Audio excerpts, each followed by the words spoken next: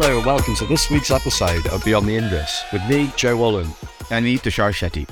First things first, a huge thanks to everyone who tuned into our first episode last week. I mean, putting together this podcast involved a lot of hard work and we really appreciate your ongoing support.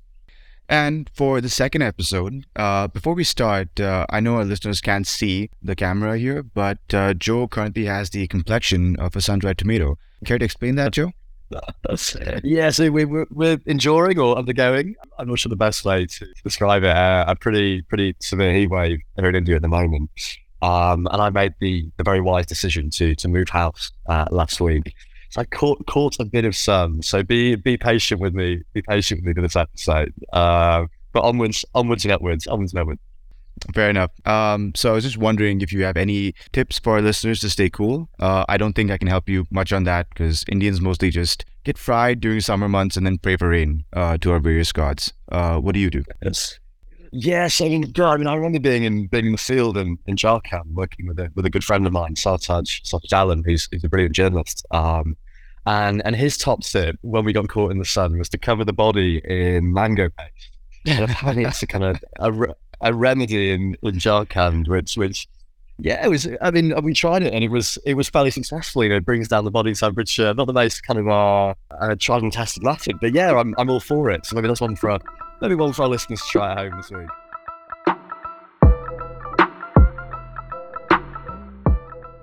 Anyway, Joe, so what's making news in South Asia this week? So as always, it's been a busy fortnight, a busy news cycle. So for me, I mean, the story that really stood out over the last 2 weeks was Amritpal visiting Arunachal Pradesh. Now, for listeners that aren't perhaps aware, Arunachal Pradesh is an Indian state in the northeast of the country that borders China. Now, China claims Arunachal in its entirety as part of South Tibet, but obviously it's an Indian state. And in December, we saw a clash between Chinese and Indian soldiers that made headlines. At least around 20 Indian soldiers were injured. There's significant evidence that these incursions have been happening quite regularly. It's quite significant for Mr. Shah to visit Arunachal. He announced billions of dollars of funding for villages on the border to try and kind of shore up India's border defences, kind of roads, little hospitals, schools and villages, to really kind of put a stamp on the fact that this is Indian territory. I mean, this is certainly a story that's not going to go away. Well, one to watch, I think, from my side. And what about yourself, Tushar? What's been catching your interest?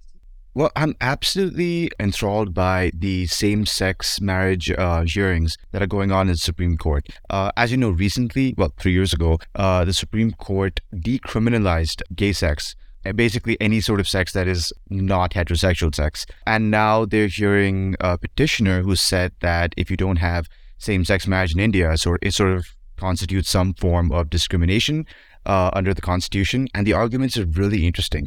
But my argument is, and I published an article just about this topic, which I can link in the show notes. Indian culture is very, very ambiguous on the subject, right? It's not like Christianity or Islam where it's pretty firm in the ground that you shouldn't marry people of the same sex. In fact, in my article, I point out that Indians have ritualistic marriages with trees, with cats, dogs, cows, and elephants.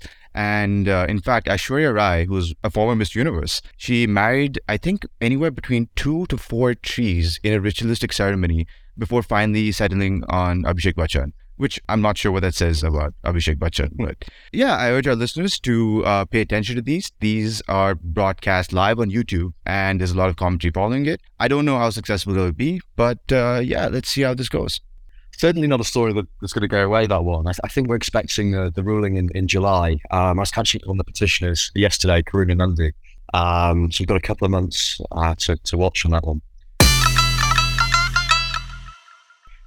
So for this week, our focus is on a topic that is slightly closer to me and Tushar's home. So in February, several hundred Sikhs, some armed with guns and swords, charged a police station on the outskirts of Amritsar, in India's only Sikh majority state of Punjab, which lies in the western India, bordering Pakistan. Now, they were led by a man called Amritpal Singh. He's a 30-year-old self-proclaimed Sikh preacher who's kind of come from nowhere, who said the attack was an attempt to free one of his key confidants who had previously been arrested on kidnapping charges. But Mr. Singh then went on to make inflammatory public statements, calling for the setting up of an independent Sikh state in Punjab, which would secede from India, called Khalistan. The visuals of this incident made headlines across India. In the end, the Indian police were deployed. The internet was snapped in Punjab, which is home to around 30 million people, for up to 5 days in some areas. The whole country was gripped by this drama. Like Mr. Singh went on the run for several months. And from what we understand, several hours ago, he surrendered to police in Punjab. Now, the story, as I say, has dominated headlines, but it's really led to renewed debate about the concept of Khalistan in India. Mr. Shetty here is our resident history buff. Could you give our listeners a bit of a brief overview of the Khalistan movement? So to understand the history of Khalistan, you have to go back to 1947, when Pakistan was carved out of British India. Back then, Sikhs were a prosperous agricultural community who were scattered across united Punjab, living largely peacefully alongside their Muslim and Hindu neighbors. But here's a problem. They never constituted a majority in any single district in united Punjab. So when partition happened and the Muslim majority districts in the west were awarded to Pakistan, the Sikhs were forcibly thrown out of lands that they had inhabited for centuries. I think this trauma stayed with a section of the community who began to question that if the Muslims got Pakistan and the Hindus had India, then we Sikhs should have our own country, Khalistan. Even after Punjab was carved to become a Sikh majority state within India, this frustration remained, and political parties from all sides tried to exploit that sentiment for their own gain. What emerged out of this chaos was Jarnail Singh Bhindranwale, a Sikh fundamentalist who claimed that the solution to Sikh frustrations was to purify Punjab and the Sikh faith of all Hindu elements. What resulted was a decade-long campaign of terror, intimidation, assassinations, and mass slaughter from both the Indian government and the Sikh extremists. It led to the Indian army storming the holy shrine in Sikhism, the Golden Temple, which outraged Sikhs across the world. It led to the assassination of then Prime Minister Indira Gandhi, and it led to India's worst ever communal riot, which saw more than 3,000 Sikhs killed nationwide. So it's easy to understand why seeing a revival in Khalistani sentiment is making the Indian government extremely nervous. Which is why I think our first guest is the perfect person to talk to about this. She's a journalist who covered the entire Punjab unrest of the 80s and 90s on the ground, and the only woman who had the courage to sit next to Bhindranwale himself and challenge him to his face. Stay tuned. So for our first guest this week, I'm delighted to welcome one of the biggest names and most respected writers in Indian journalists, Amritpal Singh. Now, Amritpal currently writes 2 weekly columns, including one for the Indian Express, and has previously authored 4 books. In a career spanning over 40 years, Amritpal has been synonymous with the coverage of the biggest stories across South Asia and has covered the Khalistan movement extensively. Welcome to the podcast, Amritpal. Do you have any tips for our listeners this week on staying cool during this heat wave? None at all. I can't stand the heat. I just long for it to go away. And so I'm waiting for the rains. So as Tushar explained, the concept of Khalistan is one that many thought had been confined to the 20th century. Now it seems to re-emerge amongst a minority in Punjab, again, over the last decade. What has caused this re-emergence? And were the farmers' protests in India a key trigger for this? Okay, for a start, there was never a Khalistan movement in Punjab. I want to be very clear about this, that I covered the worst period of the violence in Punjab, and at no point was there a mass movement for Khalistan. There was anger against what happened in the Golden Temple, and then after Bhindranwale was killed, there was this kind of, they saw him as a martyr, etc. But where Khalistan is concerned, it didn't exist then, and it hasn't re-emerged. What has re-emerged is anger against the state, against the Delhi government because of the farmers' movement. They dealt with it badly. They took too long to agree to what they should have done. In the first place, they should have actually talked to them, and they would have found out a way to stop this from spreading. So what you've got at the moment is anger against the state because the average Jat Sikh farmer has in his genes he doesn't like being bossed around by anyone. And that's been the history of the Sikhs, really. So, what's interesting about the unrest this time is the sort of cast of characters that has emerged, first in the farmers' protest and now sort of ending with Amritpal Singh. But there was one individual who I'm very interested in. He sort of appeared during the farm protests, and his name was Deep Sidhu. So, what was his role in sort of catalyzing or encouraging the unrest, as you call it, that's happening this time around? Well, that's what makes this whole story so murky. Because, in fact, no one had heard of Deep Sidhu until the farmers' protest, where he appeared suddenly and did all those melodramatic things like going up to the Red Fort and putting down the Indian flag and putting up the Sikh flag, etc., etc. Before that, he was, seen in pictures with the Prime Minister because he used to be Sunny Deol's election agent. That's what makes it all very murky. I don't want to sort of start saying things that I can't actually confirm, but certainly Deep Sidhu is a very mysterious figure, and he seems to have had the support of very powerful politicians. Or how did he get bail so quickly for actually doing an anti-national thing in full public, on camera? We have poor old, what's his name, Umar Khalid, in jail for 2.5 years without bail. But Deep Sidhu gets bail. So, I really don't know where he appeared from or how he started this Varis Punjab Day. It's all very murky, and he definitely has links that need to be investigated. Absolutely. I think murky is the word to be used. Mr. Sidhu death, again, something that there's involved a lot of debate, I think, and allegations around that. And that his successor is an individual called Amritpal Singh. Now, Amritpal Singh has dominated headlines here in India over the last couple of months. Again, what do we know about Mr. Singh? There are rumours that he's being funded by Pakistan, that he has a weapons cache in Punjab. Who is this individual, and how did he rise to prominence? Well, you know as much about him as I do, because, until he suddenly popped up and attacked a police station, I'd never heard of him. I think I saw one story in India Today, just before the attack on the police station, where he seems to have been stirring things up in the area of his village, which happens to be, I think, the same village or very close to the village in which Pindrawale lived.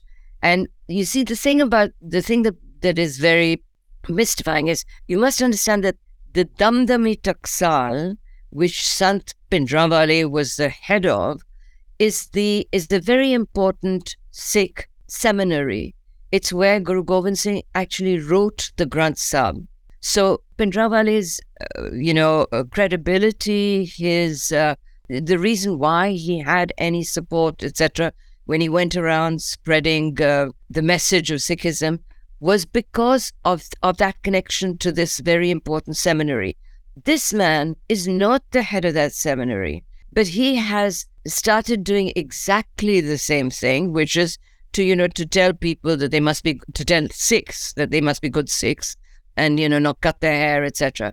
But what I found most interesting of all the things that he has said is he said in some interview that he was not asking for Khalistan, that he was trying to revive Sikhi, the Sikh religion, and to do that, he needed to revive the Khalsa. And then another thing he said was that he was actually, he says, if you can discuss the Hindu Rashtra, then you can also discuss Khalistan. He didn't actually ask for it, but it shows you that the kind of rabid Hindutva that we've seen in the past few years has, like it's made Muslim groups turn more radical. It could be that this is one of the things that's happened, but again, how has this man disappeared? They could have arrested him the night before the actual drama, where he was staying at home with his new wife, and his father actually said to journalists, why didn't they come here and take him from here? But they made this huge drama, and then, this big media circus, And now suddenly the only person they don't seem able to catch is him. So again, he seems to have political patronage, which is suspicious and worrying. But yeah, Mr. Singh, has, as you said, come from nowhere to be one of the most spoken men in India. I read your piece in the Indian Express in April, which said that Mr. Singh and his supporters are very much in the minority in Punjab. This is a view that's also been shared with me by other kind of members of parliament in Punjab and other people in the region. I mean, how powerful is Mr. Singh? What is he and his supporters actually capable of? Nothing. He is not. I don't think he has any support among the peasantry. But you see, you must understand that the Jat Sikh particularly is bred on this idea of rebellion against Delhi. It's you stir that up and they will go. It's historically something that they did. That was the creation of the Khalsa. When Guru Gobind Singh wanted to fight the Mughals, he created the Khalsa. They were all Hindus, and he gave them symbols because every time they got arrested, they would say, no, we're not Sikhs, we're Hindus. So that's why the kada, the long hair and everything like that. So, the history of the Sikhs is this, right? The Akal Takht was built, which is the throne of God, so to speak, or the throne of the timeless one, in the Golden Temple, was built a foot higher than the Mughal throne to show that the Sikhs could never be repressed by Delhi. So what he's doing is he's actually showing that the same sort of rebellion that Bhindranwale showed, etc. So he might have young men who think of him as a hero. But as for support, I think if they caught him tomorrow and locked him up, there would be no reaction in Punjab. This is my view. So, Tavi, that's a very interesting sort of trend you pointed to, because I guess my question is that, yes, the BJP has mishandled this issue horribly, whether the farmers' protest, whether through its Hindutva policies. I heard you say in a previous interview that the AAP government is not helping with the way it's sort of running Punjab right now. But as a South Indian boy growing up in Bombay, my question always was, why Punjab? It's one of the most wealthy states in India. It's seen a high representation in the armed forces, in business. Yet there seems to be this undercurrent past different governments of sort of rebellion, as you called it. So to what extent is it the Hindutva policies? What extent is it the farm policies? And what, I guess, connection do you draw to this long pattern of dissatisfaction that we see in Punjab today? Okay, there's one thing that we have to immediately accept, which is that Punjab is no longer the wealthiest state. Secondly, the Jat Sikh boy was an automatic candidate for either joining the army or the police. That was where, because they were taller, they had the right build, etc. They would always pass the tests, the physical tests that is done to recruit them into either the army or the police. In my view, it was when Jagjeevan Ram decided that the recruitment to the army would no longer be based on merit, but on, the whole country would need to produce soldiers. So these guys became relatively jobless. They couldn't go into the army. They then tried to get educated. When Sant Bhindranwale was in the Golden Temple, most of the young men who surrounded him were unemployed and educated.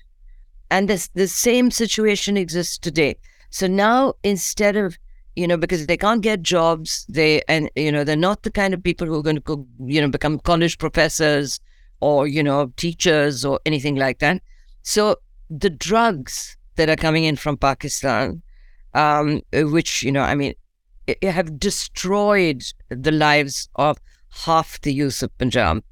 And Pakistan is very, very keen, has been very keen for decades to revive this idea of secessionism in Punjab because it suits them. I had this man who was the head of the ISI, General Hamid Kul, who said to me, "You're a Sikh." And I said, "Yes." He said, "The Sikhs should never have left." So, the Pakistanis have been trying to make this difference between the Sikhs and the Hindus. So any kind of disturbance or dissatisfaction or unemployment, anything that they can use, they will.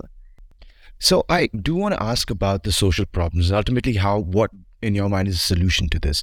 But do you think that if Delhi didn't handle the farm protests as bad, perhaps, or if they didn't try to go through with those laws, or perhaps this Hindutva narrative didn't emerge, do you think that this issue wouldn't have re-emerged as it has? Or do you think it's sort of just boiling under the surface because of whatever social problems are going on and it would have exploded one time or the other? It wouldn't have exploded in this way. There may have been another kind of explosion. There was already about 10 or 15 years ago, the drug thing when it started. There were politicians in the Akali Dal who were, who lived in border villages. I don't want to name them. You can check it out. And they were actually involved in bringing the drugs and the arms and all that into Punjab.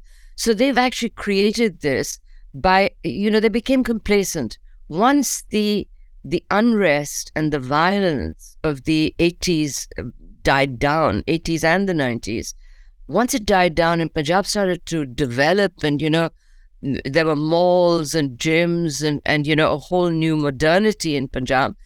Once that happened, they became complacent and they probably, I don't know who the politicians were who were doing this, but someone is stirring this up. So the social problems, the drugs, the unemployment, the gang culture perhaps as well, there are many different causes. Some of them have Pakistani links, some of them are because of Delhi, but it all points to sort of an underlying malaise, isn't it? And I think... Oh, yeah. What do you think that is, and how do you think these solutions are hardly simple, but what do you think needs to be done for that malaise to be resolved? How can Punjab find peace in the long run? Punjab needs a proper chief minister who can bring in investment, who can create jobs, who can improve. You cannot forever be farmers. Do you know? If there is investment in Punjab, for instance, okay, it's an agricultural state. Where are your food processing factories? Where are your, they started a little bit with that with, I think, Pepsi Cola started buying tomatoes on a big scale and potatoes. But, it can be very rich with very simple solutions. Bring in the guys making the food processing factories, anything to do, any industry that would help agriculture. Create the agricultural colleges, bring in new techniques for technology for farming. All of those things can be done. I haven't seen that happen either under Badal or the Congress, and certainly this guy, Maan, he seems to be totally controlled by Kejriwal, and that is really, it's a recipe for disaster. So that was Tavleen Singh. Now, Tish, what did you make of that interview? So I guess from Tavleen's comments, one thing stands out.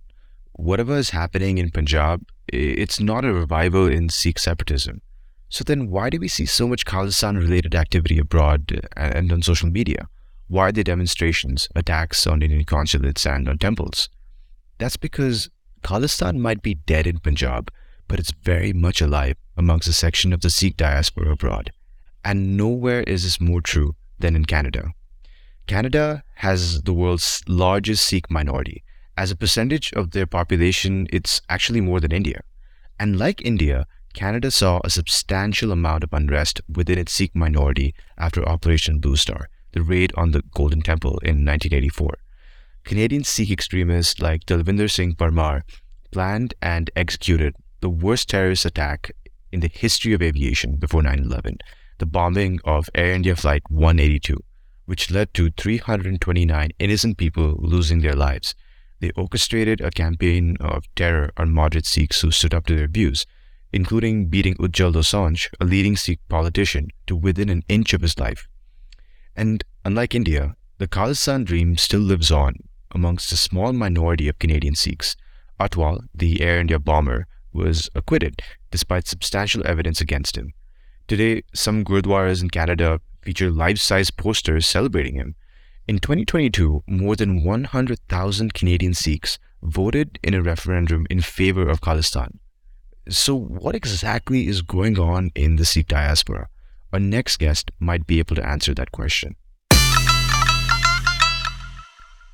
So, we're happy to be joined today by Terry Miliuski. Terry is an award-winning Canadian journalist, broadcaster, and the senior correspondent for CBC News until his retirement in 2016. In that time, he's covered almost every major news story that's made the headlines in Canada. He's questioned almost all the major Canadian leaders since Jean Chrétien, I believe. And he's written a fascinating and insightful book on the Khalistan movement in Canada called Blood for Blood, 50 Years of the Global Khalistan Project. So we're quite happy to have you on, Terry. Thanks for joining us on Beyond the Indus. I'm looking forward to it. Thanks for the invitation.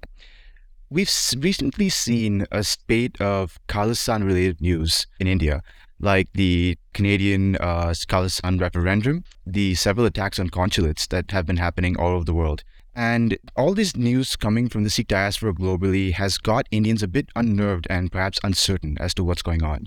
So maybe you could help us understand, how has support for Khalistan grown amongst the diaspora historically, and how widespread is it in the community right now? I think that we are meant to think it is very widespread. We are meant to think there's a revival of the movement going on. As you know, it was crushed militarily back in 93. So decades have passed now since the supposed end of the Khalistan movement, at least as an armed insurgency. And we are meant to believe, as a result of all this activity lately, that they're back. The movement fights on. The struggle is not over. The reason I'm skeptical is that it's very easy to make it look like your movement is revived online. We didn't used to have this possibility, but now, if all you need is a keyboard, you can pose as a great hero of the Khalistan revolution. Maybe you're just an anonymous troll on Twitter, but you can look like a really big man. Whether we should believe this is a whole other question. They're certainly doing a convincing job of showing that they're the small minority of Khalistanis.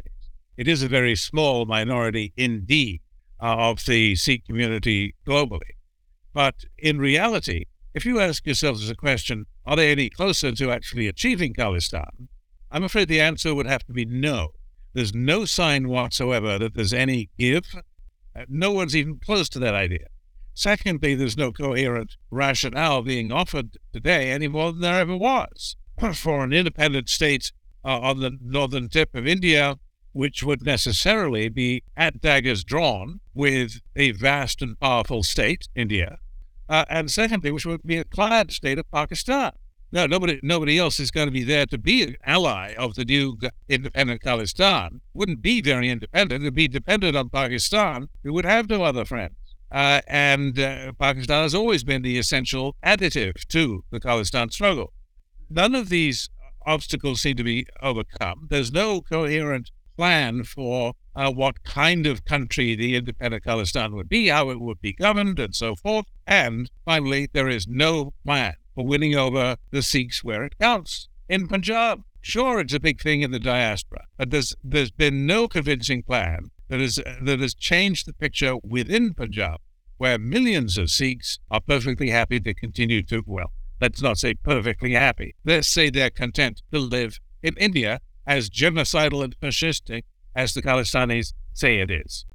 Okay, so it's a really interesting one. So I've been catching up sort of the last week with several or a group of sort of India's, I could say, most eminent Sikhs kind of within politics. These are members of parliament, those in the armed forces, and a running theme from speaking with them was that when they've been to Canada, when they've been to Australia, when they've been to the United Kingdom, they were really surprised about how different kind of the religious practice or the sermons were in the Gurdwaras, and how much more radical they were compared to those in Punjab. I mean, how might kind of extremists or more extreme elements have infiltrated these Gurdwaras abroad more easily perhaps than in Punjab? Well, let's remember that the diaspora population, the Sikhs in Australia, Germany, and Italy, and the UK, and Canada above all, that they are self-selected for being those who, in the first place, were not content to live in India.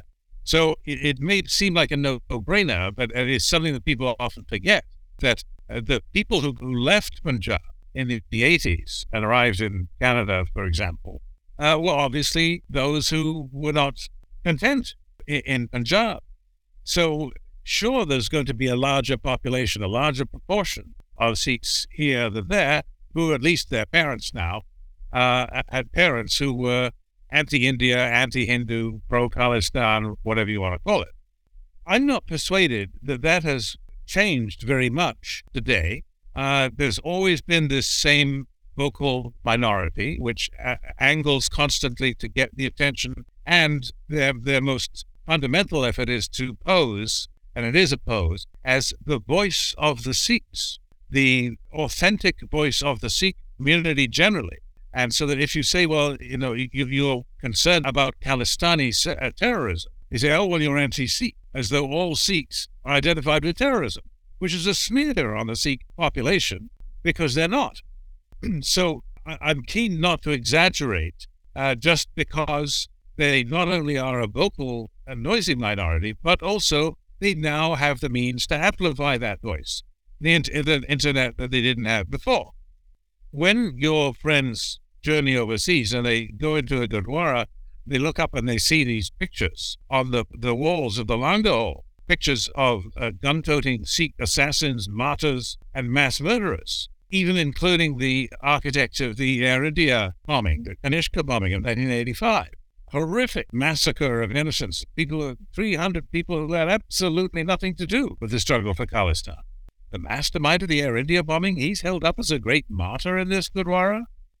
This is crazy. We don't have this at home in Punjab. Well, I can see their point. I've been making the same point for some years now.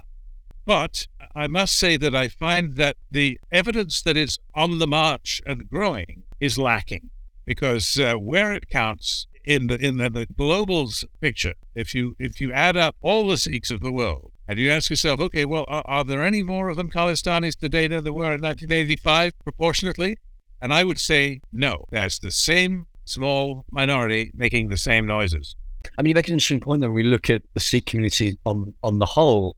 Something that occurred in the 80s that we saw attacks from kind of Sikh extremists on more moderate members of the community in Canada. Do you see, while perhaps we're not seeing the same attacks again today, do you see a kind of split in the community where there is pressure on perhaps more moderate members of the community to adopt or follow more Khalistani beliefs?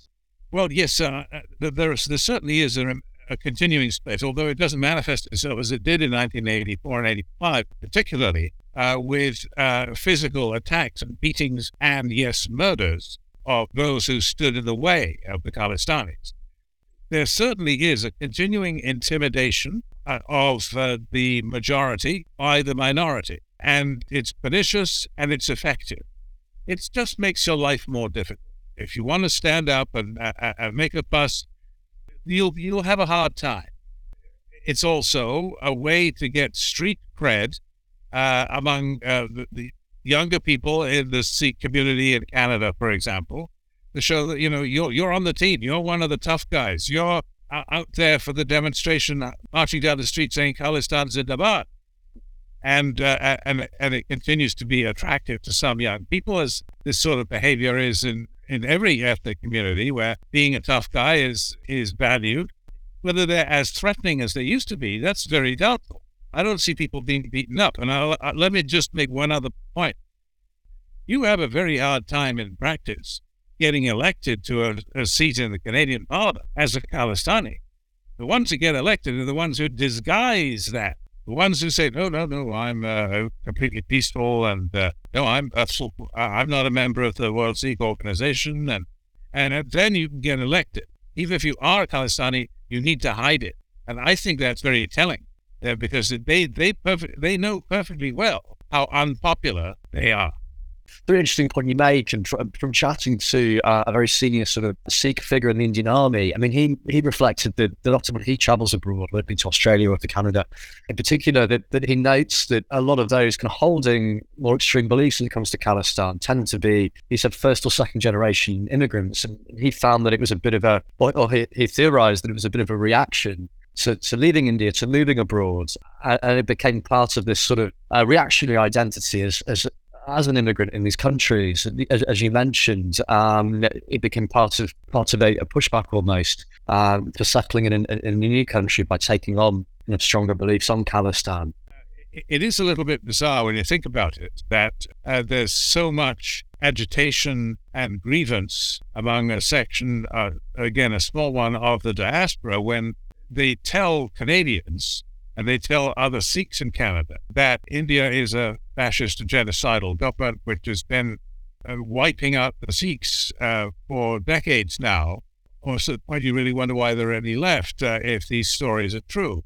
As recently as a month ago in Australia, Amritpal Singh, the head of Sikhs for Justice, which is organizing the so-called referendum on Sikh independence all over the world, and the voting has been most recently in Australia.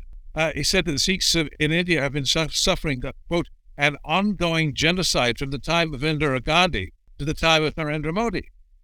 It is very bizarre that you see this, the propaganda picture is completely divorced from this reality, as though the Khalistanis are the legitimate voice of the Sikhs.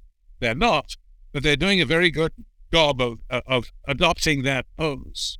So I do want to ask you about the role of organizations like the World Sikh Organization, Sikhs for Justice, in disseminating this information, or shall we say misinformation, these days. I suspect the tactics have changed from the, beating Ujjal Dosanjh in the streets of Surrey back in the day. How have they contributed to this opinion forming amongst, let's say, a not insignificant chunk of the diaspora that India is, genociding Sikhs? Well, the fundamental thing that they're working on all the time is making sure that the lies they tell become the official story of the Sikh community. So that the image of the Indian government be that of a genocidal and fascist government, that history must be rewritten to show that all the atrocities back in the day were committed by the other side, never by our side. We didn't do any massacres. All the genocide was on their side. We didn't do any genocide. And, the Air India bombing, you want to talk about that? That wasn't us. We didn't do it. The Indian government blew up its own plane.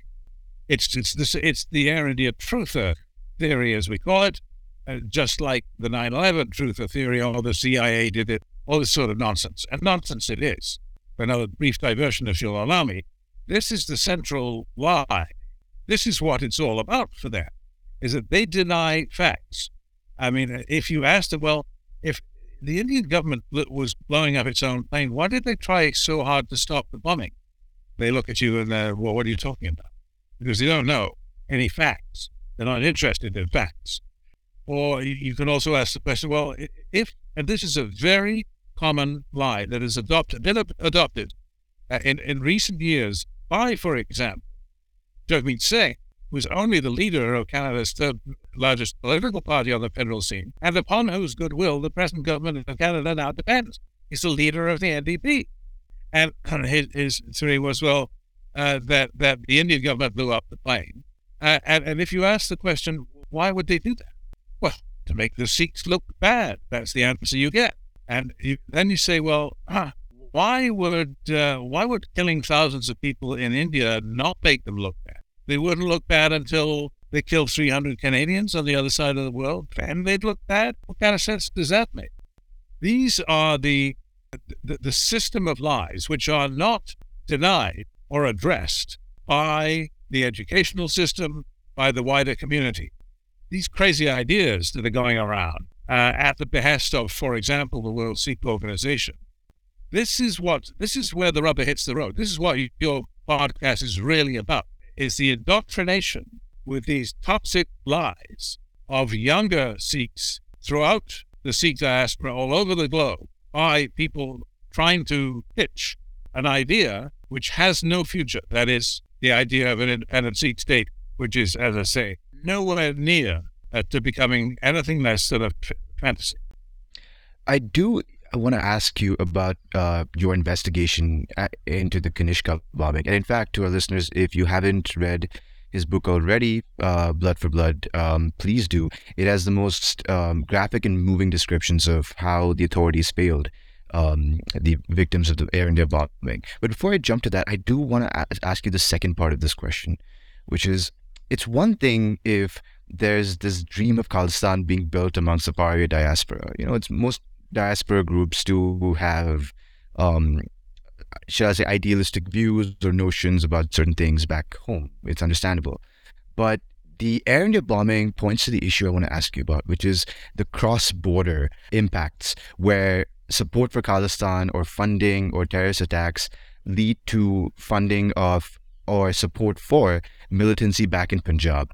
Aside from the major terrorist attack which happened in 85, what other relations do the Khalistanis back in Canada, what support do they give back to the Khalistanis in Punjab? Well, I'd like to know more about the answer to that question, but I don't know much. They keep that very quiet. I don't think they're short of money. That's one thing I can say. There are not a majority, but there are a few Gurdwaras have been taken over by Khalistanis, and they keep hold of it too. It's not like they have, free elections on one come all. No. They're very calculated, very strategic in the way they maintain control of the Gurdwaras and the money that comes in. It's considered the right thing to do, to post a few bills, put some money in the box. This is unaccountable money. You don't know where that money goes. There's no account that comes along and says, okay, well, that $20 that you gave, 15% of that went to the local soccer club, and this went to support Sikh widows, and nobody tells you where that money went. So it's a hard question I'm not ducking the question, but it is a hard question to answer. Where exactly does the money go? All we know is that somehow that somebody is financing drones flying across the Pakistani border into Punjab, carrying little packets of drugs or money or weapons. And so how does that happen? Because people often ask me, well, it's all funded by Pakistan, isn't it?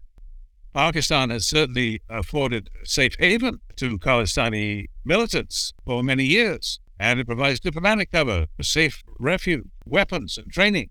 But no evidence that they provide money, because I don't think the Khalistanis need money. They got lots of money from these Gurdwaras and from contributions in the diaspora. And I'm not sure that is the key issue, because the attempted revival of the Khalistan movement today, remember, is fueled in cyberspace by people who just have a keyboard and a phone. It's cheap. You can be a Khalistani hero without spending a dime. I was reading your description of the trial. It got quite hard at some point when I read that story of the person who I believe had a relationship with one of the accused, and her entire testimony was dismissed. And I recall you mentioning on another podcast something like, if the victims of that bombing had been 300 white Canadians from Quebec or Ontario, I suspect the response wouldn't be as dismal. I wonder, have the Canadian authorities changed or evolved on their approach to dealing with this issue? I understand it is a free speech matter. Of course, everyone needs to have their opinion. But have they been attuned more and have a more nuanced response to an issue that can potentially cause harm to the lives of Canadian citizens? I'm afraid I have no confidence in that. I would like to be able to say, oh, yes, Canada's woken up. I mean, that was a slap in the face, the Air India trial, and the dismal failure of the justice system to get the grip of what really happened and to mete out justice. I'd love to be able to point to all the changes in legal procedure. I mean, you're right to put your finger on that one incident, because it is so absolutely baffling. You explain it to somebody. What happened again? What happened was that a woman who was, let's say, on friendly terms with Arjun Singh Bagri, one of the two accused, told a government intelligence officer, not a policeman, about how the night before the bombs were checked in at Vancouver Airport, Bagri came to her house asking to borrow her car, as he sometimes did. But don't worry, I'll bring the car back because only the bags are going. I'm not going anywhere. That's interesting. And this was the night before the bombs were checked in on two suitcases, one to Heathrow on flight 182, flew up in the air, the other going through to Mumbai. And she told how, for example, Bagri had told her at the time, I may not come back. If I am caught, you'll never see me again. And she said that he threatened to kill her and or her two children if she ever spoke about this. So she took the witness stand at the Air India trial, and she forgot all about it. And her statements were thrown out. Her evidence was disregarded, and that's one of the reasons that the trial ended in acquittals. So it is very astonishing. And the end of the story ought to be me saying, oh, no, don't worry. After that fiasco, we've changed the law. We've done something about it. That didn't happen. Okay, moving a bit towards again the present day. I think for me, as a real geopolitical nut, as it were, what I've found interesting, certainly over the last year or 2 years, is the sort of reaction from the Modi government in India to Canada, to the UK, to Australia with regards to Khalistan. That Modi's clearly not happy about rumblings of Khalistan abroad. What can we expect to change when it comes to kind of Indian-Canadian relations, Indian-British relations, when it comes to Khalistan? Can we expect the Indian government to be harder on these countries? Well, I think they need to fine-tune their approach. The British and the UK governments have been rather complacent. They haven't done very much to clamp down on the Khalistani propaganda, nor is there very much they can do, because they're not going to abolish freedom of speech. And that's the problem with the Indian approach. The Indian approach for many years now has basically been to bang the table and say, why don't the British crack down? Why don't the Canadians lock up these Khalistanis? Why aren't you tougher? Well, as I just said, the Western democracies are not going to abolish freedom of speech. Wake up. That's not going to happen. This surely sounds good back home in India. It's good politics back in India to show how tough you are. But I mean, you're wasting your breath on that front. The Indian government seems not to be, if I may say so, particularly sophisticated in its approach. Instead of banging the table and asking for the impossible, they should be much more canny where they are presently more or less absent, and that is in cyberspace, in countering Khalistani propaganda. For example, on the issue, every time somebody tweets, the Indian government blew up its own plane, and so on. There's an opportunity there to say, this is nonsense, here's why. I'm not talking about trading insults with trolls on Twitter. I'm talking about a dignified and factual response to counter the propaganda which is causing the problems which India is facing. And I think India needs to lead the way in a much more sophisticated cyber warfare, if you will, to counteract that indoctrination and those lies. Well, I don't think you can accuse the current government of being fine-tuned in any approach of theirs. But I do want to ask about political parties in Canada, though.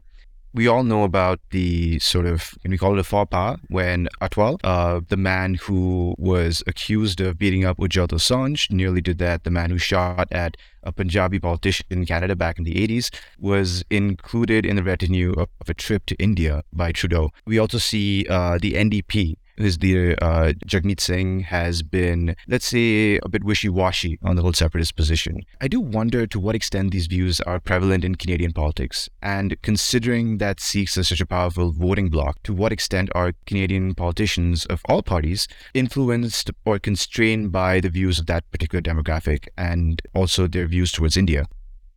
Well, first, let me just repeat something I mentioned a few minutes ago, which is that you have a hard time getting elected in Canada by being openly pro-Khalistan. If you keep it quiet and you say you're not a Khalistani, you've got a better chance of being elected. Remember, Ujjal Dosanjh, whose name you just used, was elected and re-elected for 20 years in British Columbia, rose to be the Premier or Chief Minister, if you will, of British Columbia, and also Federal Cabinet Minister. He was elected and re-elected for 20 years while being a vocal and passionate anti-Khalistani. That's why he was beaten nearly to death. All parties have been playing this game, as you know, in Canada, of smiling and waving at the Baisakhi parade when the floats go by with pictures garlanded in gold tinsel of gun-toting Sikh assassins and martyrs, to include Mama, Canada's worst ever mass murderer. It's cowardly and it's ignorant that they feel they have to put up with this. One of the worst examples, to me, the worst example is the display of these martyr posters at Mama. The psychopath slaughtered more than 300 innocent civilians who had nothing to do with the Khalistan struggle. But there are others. There are other problems, like the 2018 visit by Justin Trudeau to India, which you mentioned. You call it a faux pas. Well, you're being very polite. That was a diplomatic disaster. He wasn't part of the Prime Minister's retinue, strictly speaking, but he was on the guest list, the Canadians' own guest list, for a glittering diplomatic dinner at the residence of Canada's High Commissioner in New Delhi, and also at another dinner in Mumbai, by the way. And he was seen there posing for selfies with the Prime Minister's wife. and this is Jas Blackwell, who admitted that he was the shooter in the attempted murder of a Punjabi cabinet minister, Malkiad Singh Sidhu, in 1986 on Vancouver Island. This was so astonishing because it indicated that nobody in the government of Canada, not the High Commissioner, not the Prime Minister's office, had realized, well, if he's on the guest list, that's not going to look good, right?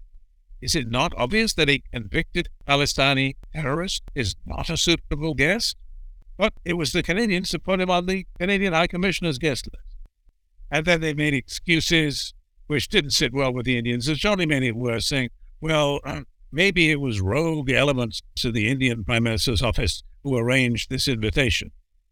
Anyway, these fiascos continue, and this is not going to improve, to address your question more directly, Canada-India relations. I simply would add, as I said a moment ago, that there's room for improvement on both sides. There's room for a more sophisticated approach, a more knowledgeable approach on both sides. And on the Canadian side, it means distinguishing the two words, Sikh and Khalistani. Don't conflate the two. A very small minority of Sikhs are Khalistani, and the Canadian politicians need to understand that. They've been very slow to pick up on it so far. So we've seen the role of extremist organizations in this entire game. We've seen how Canadian political parties sometimes play with fire, as well as maybe how the Indian government's being a bit too brute force in its approach to its international relations. But I do want to ask about events in India, domestic policy in the Punjab. We've seen events like the farm laws and the protests that followed them, the rise of Hindutva politics. Some people within India, in Punjab, seem to be blaming that for the rise of people like Amritpal Singh. To what extent do you think domestic policy in India has led to this sort of upsurge in attacks, in sort of Khalistani-linked events we're seeing in diaspora? And do you think there's anything domestically that could be done differently to not provoke more sympathy for the Khalistan movement abroad? Well, the spectacle of Amritpal Singh and his little private militia intimidating and attacking a police station on the outskirts of Amritsar, I mean, that is reminiscent of some kind of Bindranwale 2.0. That's dispiriting, to put it mildly. A second answer to your question bears on the rise of Hindutva politics. I think that that's not helpful either, because it does give the Khalistanis another stick with which to beat the Indian government. Aha, you see, all these years we've been telling you about the iniquities and the cruelty of the Indian government, and here you see it now even more stark than it was before. There is plenty of blame to be attached there, but more fundamentally, I think that that's an outgrowth. The sudden rise of Amritpal. I think that it's easy to exaggerate. You can't say, for example, you can't extend all this to say, well, the reason for the upsurge in Khalistani sentiment in Punjab, it's all the fault of the Modi government. It's not. It's the fault of the Punjab government. It's the fault of the drug epidemic in Punjab. There are many different causes, and give Amritpal credit for at least being concerned or appearing to be concerned about the drug issue. That's what he says is all about. Why he needs a busload of gunmen is another question. But I do think that it's unhelpful. But remember, Modi has continued the policy of Manmohan Singh to abandon the old blacklist of Khalistanis who are not allowed to visit India, see their families. They've turned the page on that, which is a reasonable thing to do, with some downsides, as we have seen. You can say that it's the cause of the upsurge in Khalistani sentiment. I don't buy it. I think the upsurge in Khalistani sentiment is manufactured. And as we said right at the beginning of this exchange, I think it's what we're meant to think. This is what we're supposed to think. Oh, well, it's all Modi's fault. Not all Modi's fault that a guy feels like he can come back from being a taxi driver in Dubai and raise a little private army and give them all guns and go around threatening police stations. That's not Modi's fault. You can blame him for a lot of things. It's fine with me. But not that. I think that it's manufactured in cyberspace by people peddling lies, and the answer to it is to fight those lies. And that was a fascinating interview with Jerry Miluski. So, Joe, what do you think about the whole issue? Well, yeah, I mean, we couldn't have planned a more timely episode with the arrest of Amritpal Singh this very afternoon. Certainly, we hope that our listeners, even enjoy finding out a bit more about this issue that's been sort of front and headline in India and across many parts of the world over the last couple of months. I think it's evident from speaking to both of our guests, and in my opinion as well, from recently visiting Punjab, there isn't this mainstream support for a Khalistani state, which has been sensationalised in some parts of the media here in India. I think, as Tableen says, it's certainly a fringe movement. I think the concern for me is that there are a significant proportion of Sikhs in Punjab that do feel, in Punjab and overseas, as Terry shared with us, that do feel alienated from the Indian state. When we add that to the social issues, the rising employment rates, issues of drug addiction, there are those possible cause factors there for the movement to potentially grow in popularity, or for at least more people, particularly youngsters, to turn an ear to more extreme individuals or extreme theories. It's certainly one to watch, I think, in the next couple of years. And just to add to that, when people are frustrated, they tend to turn towards extreme solutions. I mean, we've seen that with Brexit voters, with Trump. I don't think the solution is to divide people into rival camps, but rather to identify and address the underlying social problems that a community might be facing. I do hope that happens in the coming decades, but we'll see. Okay, so that's it for this week's episode of Beyond the Indus. As always, we hope you found the episode enjoyable and maybe even learned a couple of things or two. We hope you're all tuning in again a week on Monday for our next episode. Many thanks.